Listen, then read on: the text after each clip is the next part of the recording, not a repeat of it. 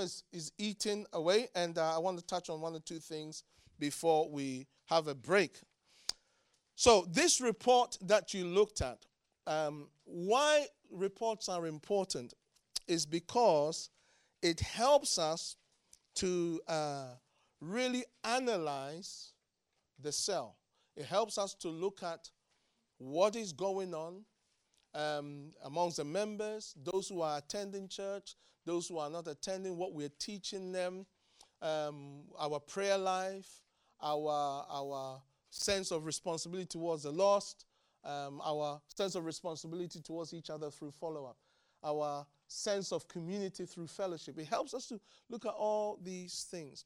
Now, let's touch on one key element of the cell, group. And remember, cell ministry is more than a meeting. It's about the relationships between a group of people committed together in fulfilling the Great Commission. And you need to know this. It's about a group of people committed together to fulfill the Great Commission. And you, as the leader of that group, are willing to be responsible to facilitate that process. All right, so the cell meeting. First of all, the meeting shouldn't be more than 1.5 hours, in my view. It can be less, but it shouldn't be more, bearing in mind our cultural context. And if you're going to have a fellowship time, so to speak, it shouldn't be more than 30 minutes. And anybody who is coming to that cell meeting should know the time. Don't spring surprises on them. You know, our cell meeting is normally 1.5 hours, but today we feel led to go for 2.5 hours. No. Your leading is spurious. No. Make sure that those who attend the group are aware of how long the meeting and the fellowship times are going to be before they arrive, and stick to time. If there is one thing I don't like, if you know me, I don't like it when we go over time. Isn't it, Pastor Olu? I don't like it at all. Yeah, I don't like it. Even if it's 1 minute, you know. So I'm looking at the time now. But I don't like it because it doesn't show respect to the people who you have invited to come. So you should stick to time. It's just right before God. It is a spirit. It promotes excellence and so forth. So your meeting should be punctual. Your meeting should be concise, and it should have a structure. Now, just because it has a structure does not mean it should look structured. So you have a structure, but don't do this. Okay, wait.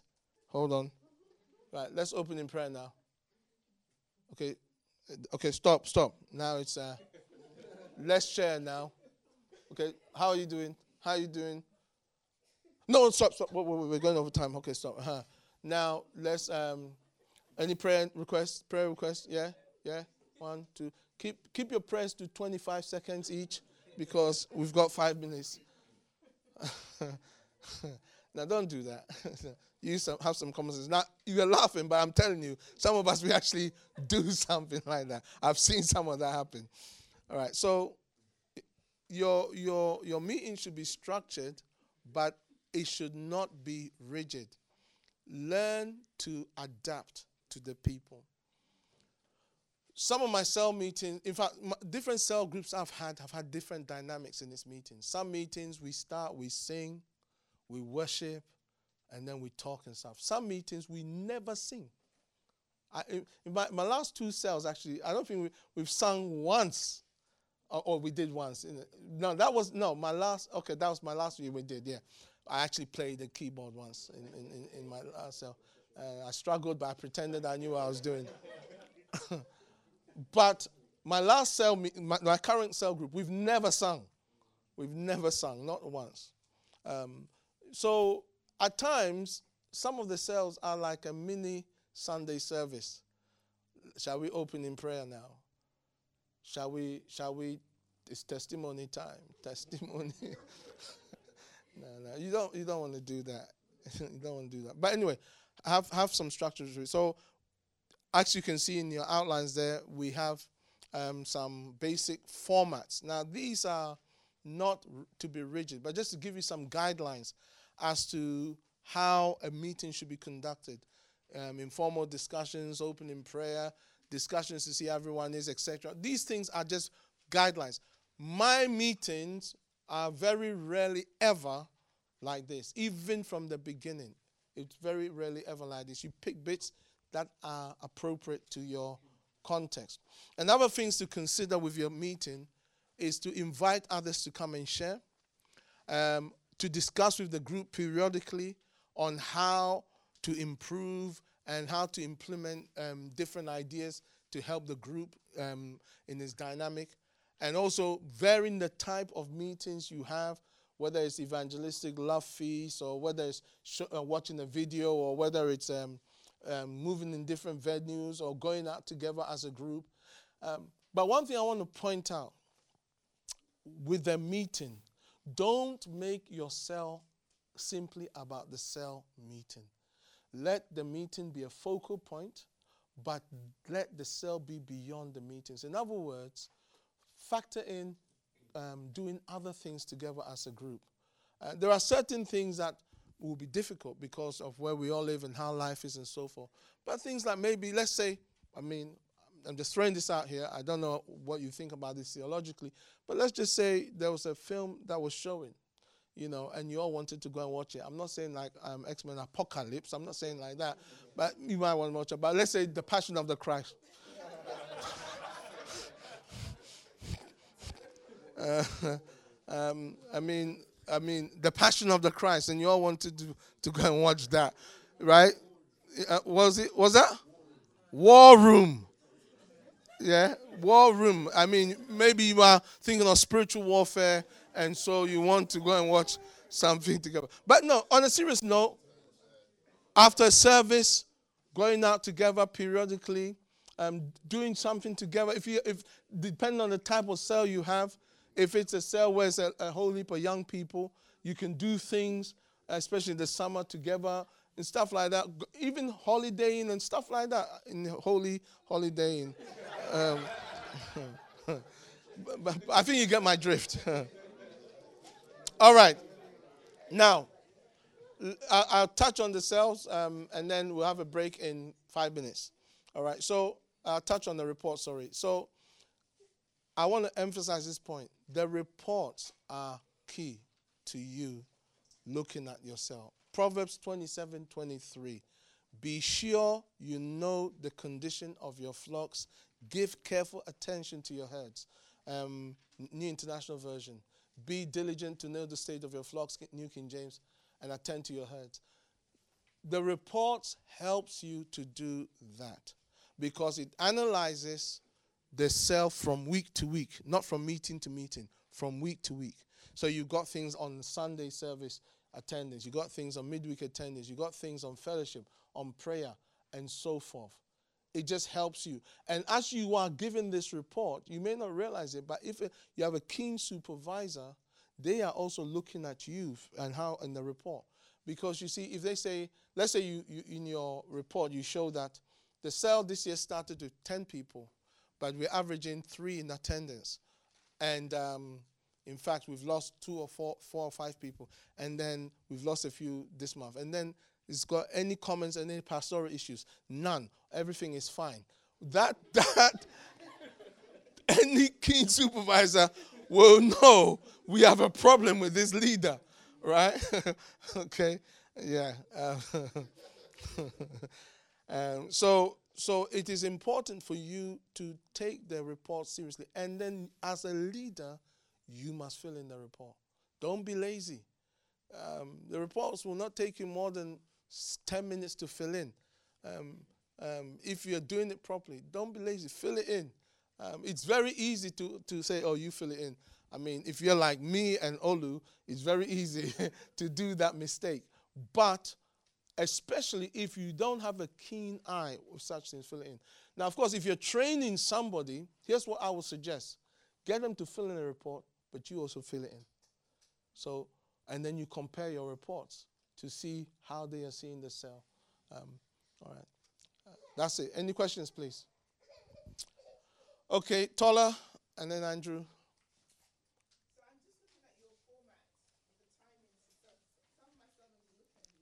Mm-hmm. Mm-hmm.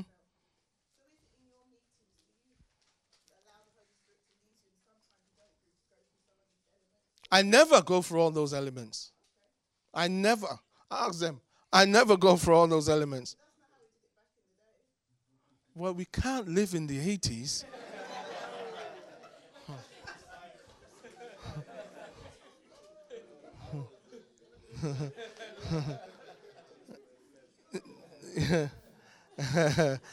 No, no. On a more serious note, you're right. That's not how we started, right?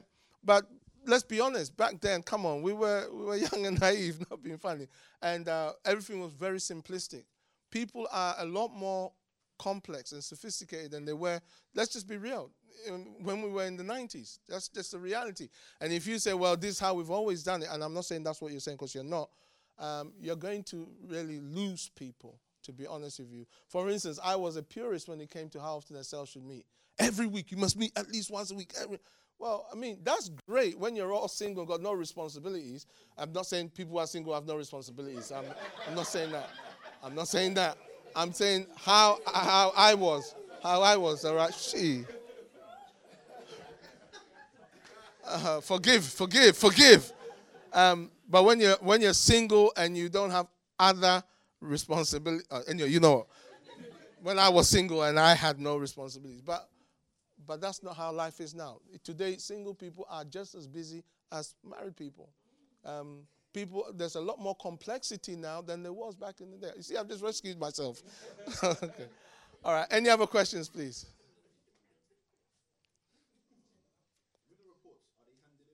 Yes. Yes. Where's Fola? Do you want electronic or electronic for Fola? Me, I am again. I was saved in the 80s. We didn't have all this stuff, so I like paper, so I can hold the paper. But Fola wants electronic, so no. I don't want a print of anything. He will just give me summaries. Huh?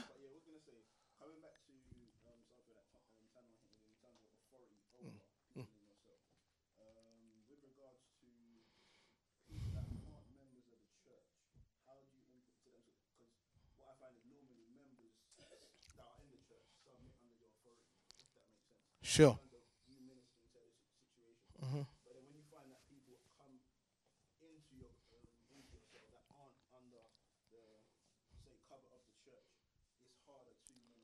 Okay, so let me repeat. As a cell leader, you don't have authority over the members in your cell. You are a facilitator. I really like that, David. Thank you. You are a facilitator of the group. You are not the authority of the group. The authority of the group is the pastors, is the pastoral team, the eldership. It's a very, very important point because if something goes wrong, you need to know who you can run to. If you're not sure about anything, you need to know where you are covered. If there are any issues legal, you need to know where you can go to. And it is there as a protection and to protect you from the very dangers which Tanwa was wisely highlighting. So you're not their authority. You are their facilitator. But the second point is, if you have people from another church, again, that is even more accentuated in that you are not their authority. They are just visiting the cell group, but they are not somebody you have any spiritual responsibility towards at all. And that needs to be clear to them and also to the group. So they are your guests. No matter how many months or years they've been coming, they are still welcome guests. They're friends of the cell, but they're not members of the cell. And it's important spiritually because my view is that if they're coming from another church into it, your cell group, they should be doing that with their pastor's blessing. It shouldn't be a secret thing unless the church is not doing something that day when they're there or something like that.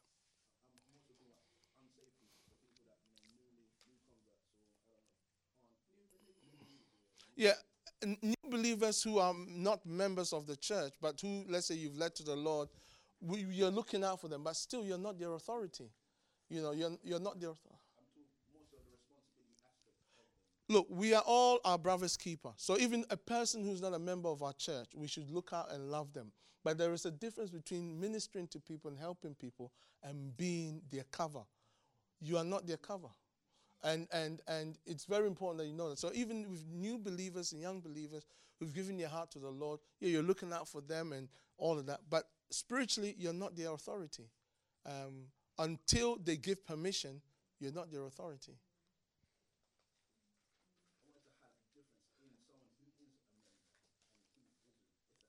A member of the cell or a member?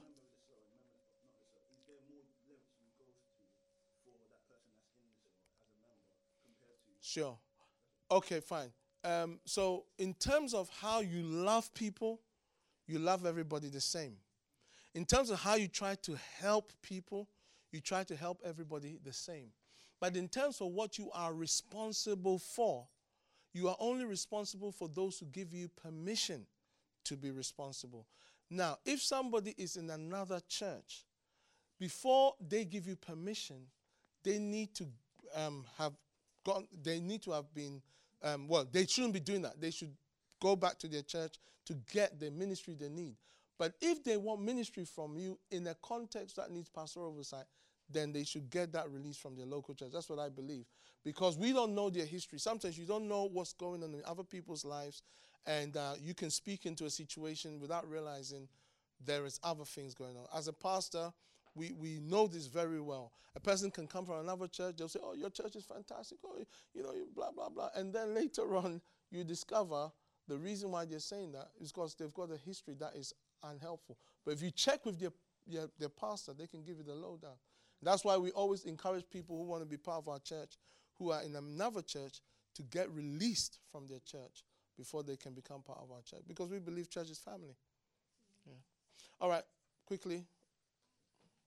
Okay, we have a break, just 5 minutes, and then we'll conclude, all right?